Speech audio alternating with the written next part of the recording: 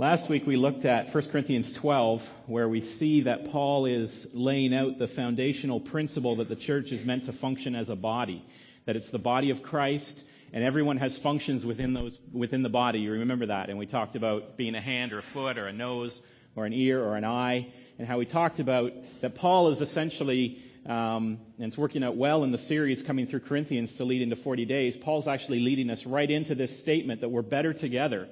And he's saying this to the church in Corinth. He's saying to them that we're meant to be a body and that we shouldn't be eyeballs or ears or feet or legs off all on our own, but we're meant to be together, that the body should be unified, even though it's made up of many different people with different gifts.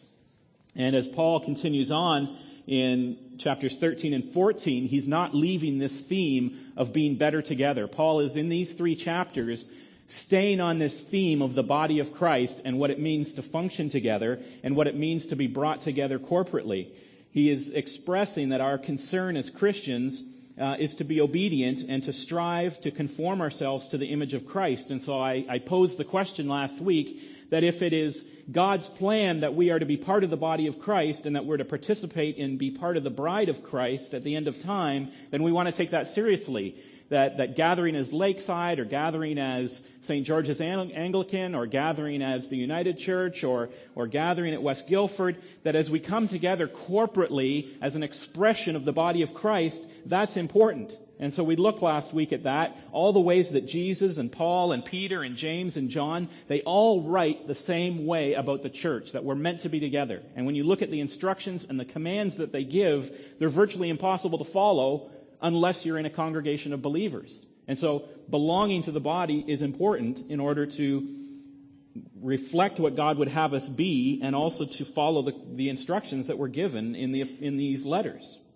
And so as we go on here, Paul continues to answer the questions of the Corinthian church. You have to remember the context. He's writing this letter, 1 Corinthians, to the church in Corinth, and he's answering their questions about membership in the body of Christ and how do they use their gifts. And in chapter 14, he's going to draw attention to 2 specific gifts in order to emphasize, again, the purpose of membership in the church. So when you read 1 Corinthians 14, it talks a lot about the gift of tongues, and it talks a lot about the gift of prophecy. And you could get sort of bound up in trying to figure out what Paul is saying about tongues or what Paul is saying about prophecy and what that means, and it's kind of really exciting for us to talk about that. But I want you to keep in mind through this that Paul's purpose, he's using tongues and he's using prophecy simply as examples. He's not trying necessarily to give a whole lot of detail on those gifts apart from the point that he is making, which is the importance of the body of Christ being together and the importance of worshiping together and why you are worshiping together as a corporate body. That's the main point.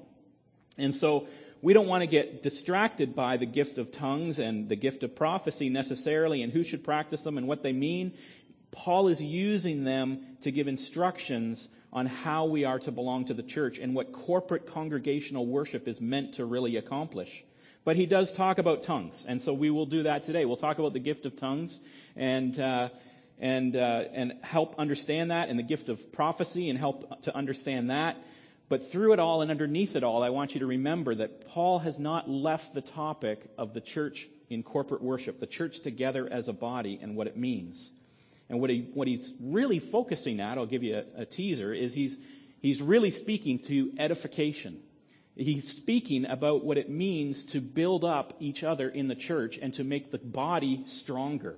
And he keeps using that word edification, and it comes from the root word that we get the word edifice from. And an edifice is like a big building or a big strong monument. And so when Paul talks about edification, you should have in your mind the building up of the church into this big, strong, powerful thing. Because that's what edifice and edification means. And that's what Paul wants. It's the heart of Paul that he wants the church to be built up into this strong, united entity in the city that it's in. And that's not what was going on in Corinth. And so that's why he's writing this letter, to put this emphasis on unity and the body and strengthening and edification. And that's what 14 is about.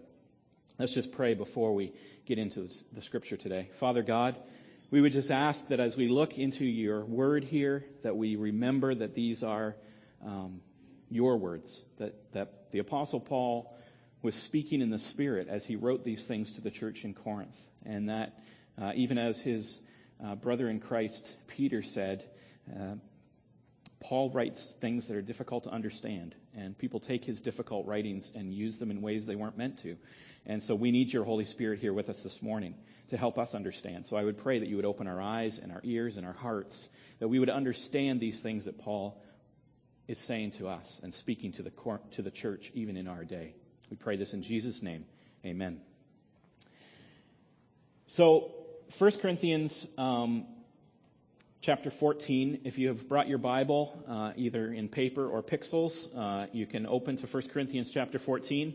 It's really the whole chapter. We're going to focus on verses 1 to 12, and then the verses at the end in 25, I think it is. And I'm not going to read through the whole thing just in the interest of time. You'll just sort of have to follow along as I go with your Bible, and I will work through the verses as we come to them. And so when we talk about this issue of tongues or speaking in tongues, which sounds a bit strange, it has a strange ring to it, especially if you're a visitor here, you haven't been to church very much, you think, speaking in tongues, what are they talking about? That sounds weird. It actually wouldn't sound as weird to the people in Corinth. The word for tongues that we translate as tongues is glossia, and glossia just means languages. And so you could say speaking in languages, and that doesn't sound as neat, so we don't say speaking in languages because it sounds cooler to say speaking in tongues. And so the King James translation has stuck with us, so that's what we say.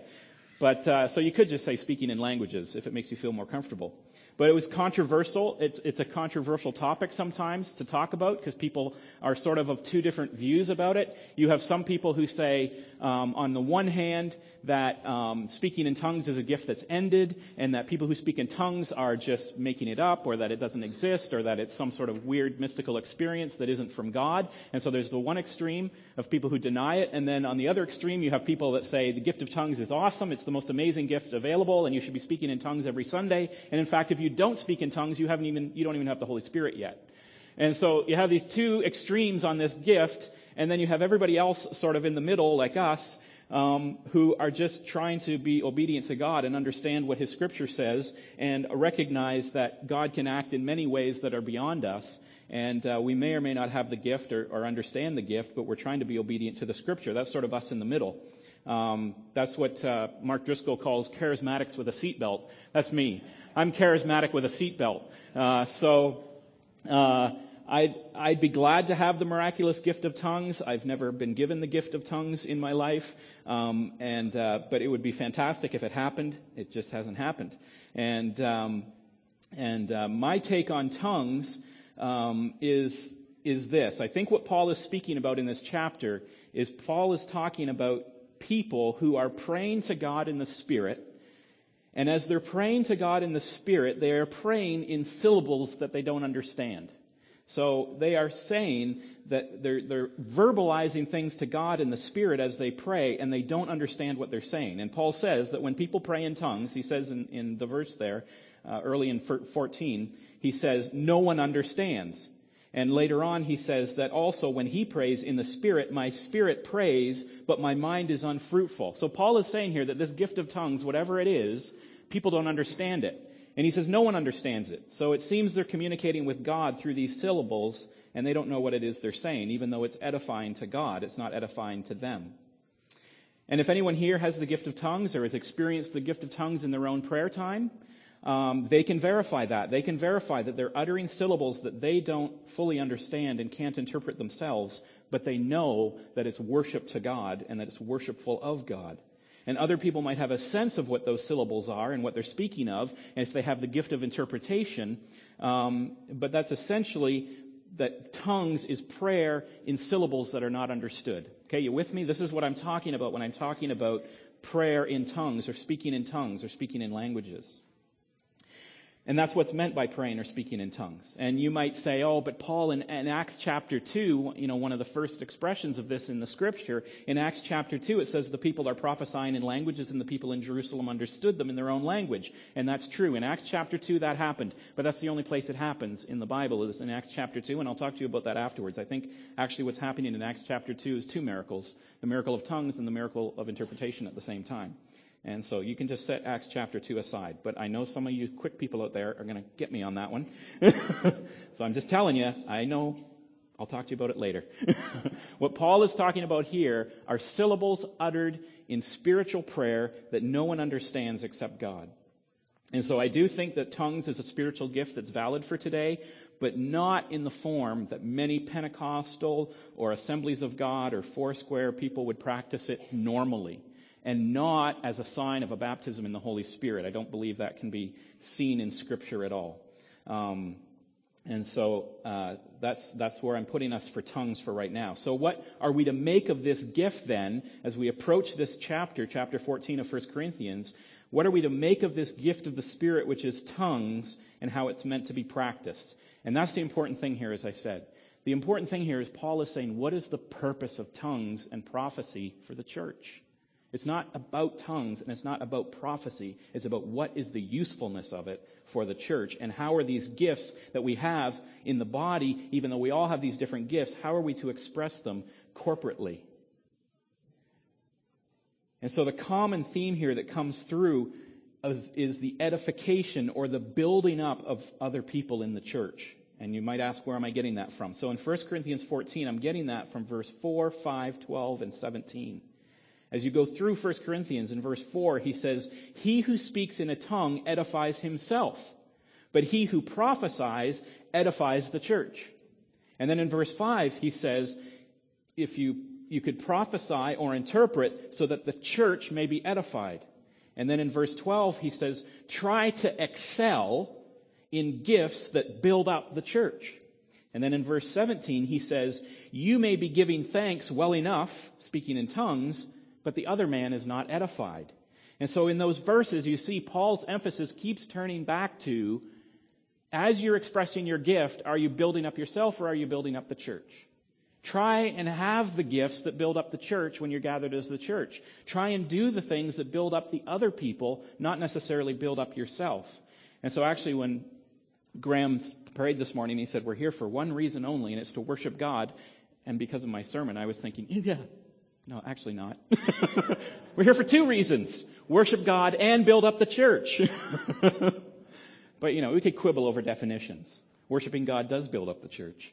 But that's what Paul is saying here. When you read 1 Corinthians, you have to keep coming back to this touch point. Paul is saying we're better together. Paul is saying that when you worship together, we are to be building up or edifying the church and to express gifts that build each other up. It's the body that needs to be built up, and to do so, it needs intelligible instruction. And so the purpose of everything in public worship isn't personal experience in the Spirit, but the building up of others that are around me. This is the contrast that Paul is making between tongues and prophecy. He's saying you can have an ecstatic, personal, joyous expression towards God, kind of standing there in your own little cone of light and be worshiping God, and that's great for you, but it's not helping everybody else. And he's trying to draw this contrast between your personal revelation and your personal worship and public worship, which builds people up. And so the purpose of the body is to be together. The purpose of the body is to be an encouragement to the body, and the encouragement of the body is to be attached and together and building each other up. If my body was mostly here on the stage, but one of my legs was still at home, I would be very discouraged because I would be missing a leg. Or if I was up here on stage, but my liver was downstairs in Sunday school, that would be discouraging for me. It would also be discouraging for the person that's with my liver.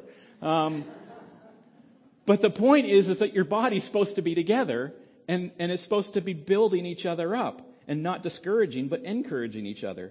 And so Paul's theme here in the body of the church is how to encourage, how to build it up, how to edify it. And the purpose of corporate worship in the body, as he continues his theme, is not for our own spiritual excitement or experience. The purpose of corporate worship is the encouragement of the other members. It's not about you. The focus is not meant to be on you and how happy you are here. It's about 150 or 200 other people all worshiping God together and being built up together as one body. It's not 150 people coming for 150 separate, personal, individual experiences that they can go home and say, wow, it was great that I was at church today because I had such a great experience there. Paul would never agree with that idea. It would be, I'm glad I was at church today because I could build other people up, and I was built up by the other people around me. I could welcome somebody with a smile. I could speak into their life. I could pray for their illness. I could help them through a hard time with their son or daughter. That I could use my gift of being part of the body to contribute to their life. So it may not have been my favorite day at church today, but I'm so glad that I was there. excuse me, I was there because I could express my gift. Paul says that corporate worship is to encounter God together. And so we can ask, are our church-going habits about us, or are they about edifying and building up the people around us? That's the question Paul would have us answer. And the opening statement in 1 Corinthians 14 outlines his whole argument. The very first verse says this: "Follow the way of love and eagerly desire spiritual gifts, especially the gift of prophecy." So if you break down his opening statement, he says, follow the way of love. Right off the bat, Paul says, pursue love. He's coming right off of 1 Corinthians 13, which everybody knows because they've heard it at every wedding they've been at. 1 Corinthians 13, the chapter on love. He's coming right off of this. Chapter 12, we're a body and we're to pursue gifts, but I'll tell you a more excellent way. You should love one another. He puts the chapter on love right between these two chapters on purpose. The main thing is love. He says, actually, if I were to speak in the tongue of men and angels and did not have love, then I would just be a clanging cymbal. So he says, in all of this, maintain love. Follow the way of love when you are gathered together expressing your gifts. And that's the main thing. That's easy to understand. Follow the way of love. First rule. His second statement, and eagerly desire spiritual gifts. God gives gifts to each individual person as he determines, and we are to desire spiritual gifts. There's nothing wrong with going to God and saying, God, I wish I was more wise. I wish I was a better leader. I wish I was a better helper. I wish I had more mercy. I wish I was better at hospitality. I wish I was had the gift of tongues. I want to be able to express myself that way. And he says it is right to desire the spiritual gifts, and you can desire for yourself what is best. Because God wants what's best for you, and he's not going to deny you what's best. And so in your prayer, you can go to God, and Paul says here, desire spiritual gifts, and God will not deprive you of what you desire. And then he goes on in the third statement, easy to understand so far. Third statement, he says, especially the gift of prophecy. So Paul is saying, when you seek these gifts from God, especially in a corporate context here, he says, especially seek the gift of prophecy. Especially seek the ability to speak clearly the truth of what God has revealed. That's what prophecy is. Prophecy is speaking forth things that God has revealed. So God reveals things and you speak them forth in truth, you're a prophet. It could be future things, it could be current things. Here, it's the speaking forth of things that God has revealed. And that's what we're to do together when we gather as a body. We're to speak to each other the things that God has revealed to us. Speaking through truth from the words of God. And that's what we do when we're together. And so prophecy, Paul is saying, he's saying here basically, eagerly desire, this is sort of a paraphrase of what I think Paul is saying, eagerly desire, based on God's gifting in your life, to bring the truth of God to bear upon the fellowship in which you worship.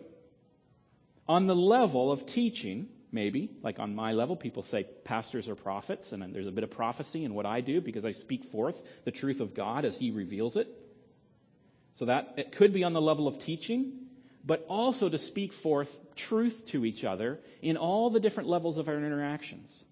Okay, so you can all be prophets by speaking forth what you know God has revealed through his word, through your prayer, through your life experience. You can speak forth truth of what you know God has revealed into each other's lives, and therefore fulfill the gift of prophecy in the lives of each other.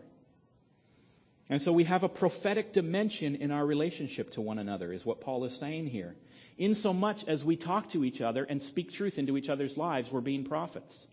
And so you can be out having coffee with somebody, and you can say, you know, we've been meeting together for a while, and I kind of know where your life is going and what you're doing, and I can tell your future.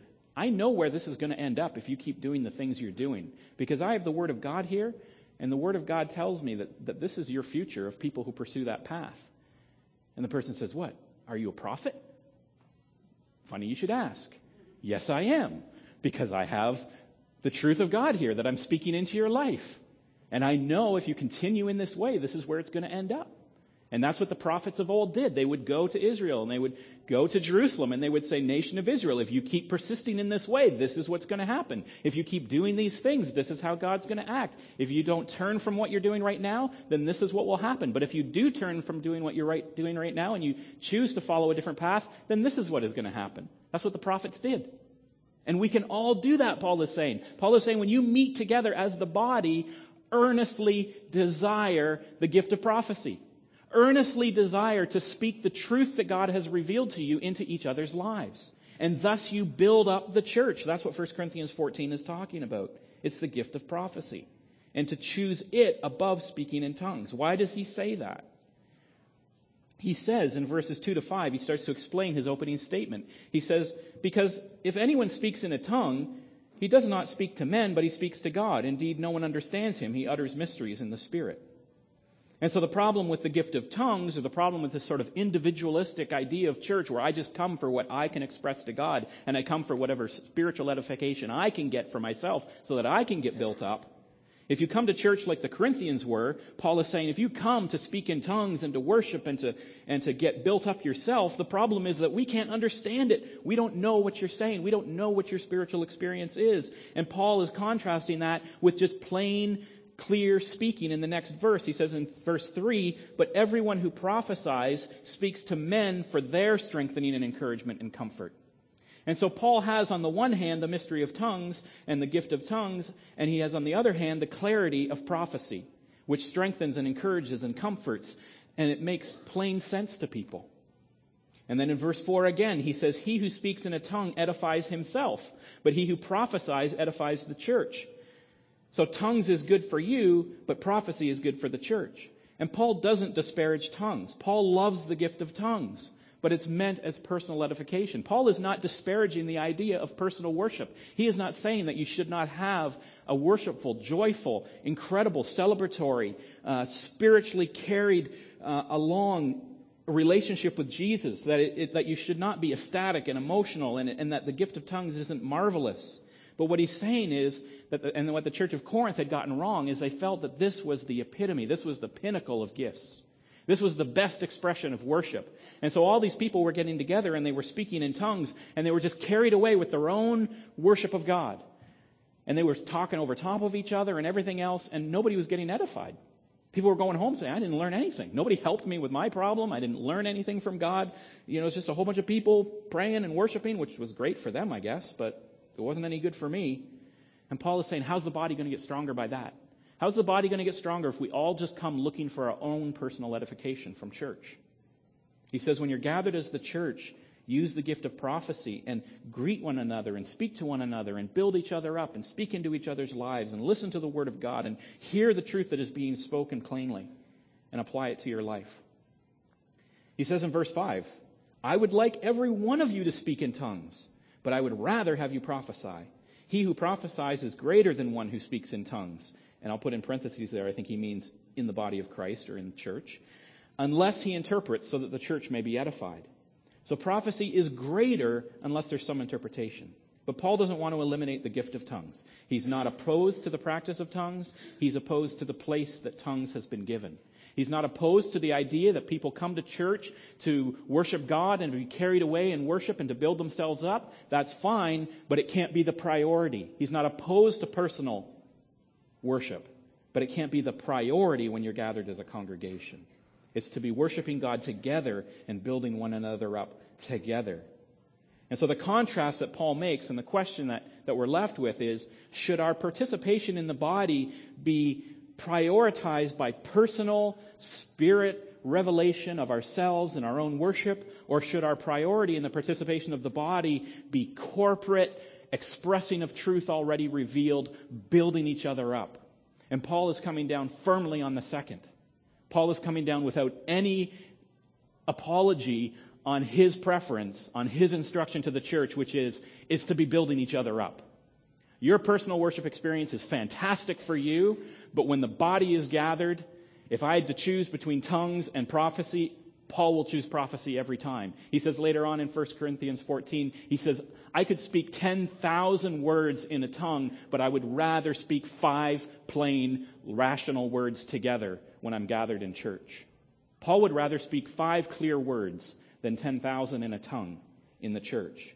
And so he says your participation in the body is to edify and to build it up. And so then Paul applies the reason behind this emphasis. He says in verse 6, now brothers, if I came unto you and spoke in tongues, what good will I be to you unless I bring you some revelation or knowledge or prophecy or word of instruction? What good am I if you can't understand me?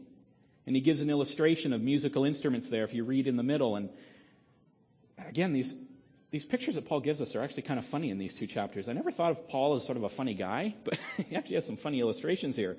And he talks about instruments being played completely wrong, right? Have you ever been to your child's first band practice? Or your child's first band concert? You know, you go in like grade 3 or grade 4 to, grade 4 band. And the conductor gets up there and they all have their instruments and they're all ready and prepared and they lift the baton and then it's the first note and it's just like squonk.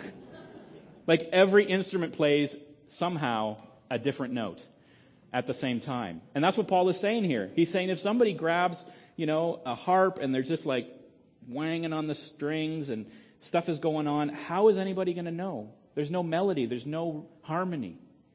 Or Paul says, and he makes it a military application, which should settle in our hearts more deeply even as we think about ourselves as the body of Christ and as the church. He says, what if in the military somebody sounds the bugle, but it's the wrong note and people don't know? Am I supposed to get up? Am I supposed to go to bed? Is the enemy coming? Is the enemy not coming? What's going on? Who's going to prepare themselves if the note doesn't sound right? And so Paul uses this illustration to say, so when the church comes together, how are we going to function if we're not building each other up, if we're not speaking clearly into each other's lives? And so as we go into 40 days of community, and as we ask this question, are we better together? Yeah, we're better together as the body because we shouldn't be an arm or a leg that's off on its own. We're better together that way. We're better because we have eyes and ears and nose and mouth, and we have all these gifts and we can use them together. But in chapter 14, Paul takes it a step further, and he says you're better together because you're actually focused on building each other up. You're focused on building up the body and edifying each other. And the purpose of coming together is not for your own self-satisfaction or your own self-worship of God. The purpose of coming together as a church is to build into each other and to make the body stronger. That's what you have to focus on. But there's a second application as well, which is important for us here too, because we're going in to find the hope as well. So the first application that Paul makes is to build the body up. But then right at the end of the chapter, you notice he makes another really interesting application. At the very end of the chapter, application number 2, Paul says, is in 1 Corinthians 14, 23 to 25, and I'll read it. I'll read those verses. He says, so if the whole church comes together and everyone speaks in tongues, and some who do not understand or some unbelievers come in, will they not say that you are out of your mind? But if an unbeliever comes in, or someone who does not understand comes in, while everybody is prophesying, he will be convinced by all that he is a sinner and will be judged by all, and the secrets of his heart will be laid bare. So he will fall down and worship God, explaining, God is really among you. Well, now this is neat. This is the first indication in Scripture of a seeker-sensitive service. Right? So you think Bill Hybels came up with it? He didn't come up with seeker-sensitive. Paul came up with seeker-sensitive. Paul says, look, when you're gathered as a body and unbelievers come in, don't be weird. He's saying, be sensible. Don't be speaking in tongues and carrying on and doing all this stuff because they're going to think you're crazy. He says when an unbeliever comes or a stranger comes into your midst, he's saying, just speak truth into their life. Let them hear the words from God proclaimed clearly so that they can be convicted of their sin and they will fall down and worship and exclaim that God is really among you. Right? So maybe seeker-sensitive, that's a loaded term. I'll say seeker-sensible. We have to be sensible as Christians when we come together to worship, to realize that when we gather corporately, there's lots of different people here. Not everybody here is on the same track we're on. Not everybody here is in tune with the Holy Spirit the same way you are. There are people here that are at different stages of understanding, even unbelieving. And so we have to speak clearly. And so Paul lays out here his second application is, not only is it just about the building up of the body, but it's about evangelism. It's about people being able to hear the truth of God and being able to respond to the gospel. And so when we go into 40 days of community and we go in to find the hope and we are inviting the community to come into our midst, we have to be sensible when we worship. We have to have seeker-sensible services so that when people come in, they hear the truth of God explained. And when people come in, they hear the truth of God coming from you. Not just from me, but from you. But you're speaking the revelation of God in your life into their life. The love of God, the mercy of God, the forgiveness of God, the gospel. They need to hear the truth of God, which is primarily the gospel coming out of each one of us, so that their hearts will be laid bare and they'll fall down and worship. That's what we're looking for. And so Paul lays out a recipe for a seeker-sensible service. He says, don't act weird. Don't speak in confusing ways. Don't use all that jargon, which I'm guilty of myself because, I tried to explain speaking in tongues and things like that. I try as I go along to try to explain the things that are happening. I don't say epistle, I say letter, and I try to explain the things as I go along. But we don't even have to speak in a tongue. Like, just talk about church sort of code, right? As we talk to each other as Christians. And when people come in here and you start talking in that church code, you might as well be speaking in another language because they don't like fellowship even. Does anybody run into the word fellowship outside of church? Right? Let's get together and fellowship. Yeah, that's what we're doing. We're going to the bar to grab some wings and beer to fellowship together in front of the football game. So we got to make sure that we're sensible, and that's the second application that Paul makes here in 1 Corinthians 14, 23 to 25. So if you're wondering why we sort of try to keep things a bit normal, this is partly why. So that when people come in, they hear mainly the gospel, so that they hear mainly the truth of God. We want them to see our joy. Oh yeah, we do. We want them to see our joy. We want them to see our excitement about worshiping God. We want them to see the sincerity of our love for God, but we want them to see that in a way that's understandable and that we speak sensibly into their life. And so this is a reinforcement essentially of last week's talk on the body. That even though Paul is talking about tongues and the gift of tongues, which is very weird and might distract some of us, that's not actually what the chapter is about. What he's really still hitting on, he's still hitting the same note that he started in chapter 12. The purpose of the church gathered is not an individualistic, self-focused, personal spiritual experience primarily. So that you cannot lay in bed at home and say, well, I'll decide whether I go to church or not today. And if I go to church, well, that's my loss. Nobody else cares. Paul will have none of that. That is not true. When you lay in bed and you decide not to go to church, the whole body suffers. You are not edifying anyone. It is not about you. It's about the whole church gathered together to build one another up. It's a decision that affects the whole church. The purpose of the church gathered is corporate. It's shared. It's mutually encouraging, and it's strengthening. And if we don't participate in that, all of that of chapter 12, right, all that gifts and being a body together, and if our participation is limited to our own spiritual experience without concern for others, like Paul is saying in chapter 14, then we have things completely out of proper alignment. And we're not following the way of love, which is chapter 13 right in the middle. Paul says, actually, it's childish thinking to elevate your personal experience above the good of the body. I think he says that in about verse 20 in chapter 14. He says, don't be infants. Can't even find where he put it, but it's right in the middle of chapter 14. He says, don't be childish in your thinking on this matter. It is way more important that you build each other up than you speak in tongues. He says it's childish to believe that the body is not meant to encourage one another, that the body is not meant to build one another up.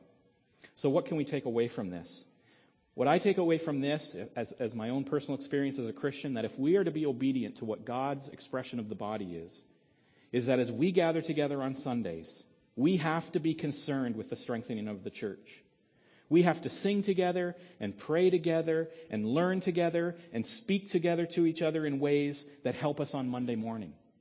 That the purpose of us gathering today is to edify one another, to build each other up, so that the rest of the week we're sort of carried forward by the strengthening that happens on Sunday morning.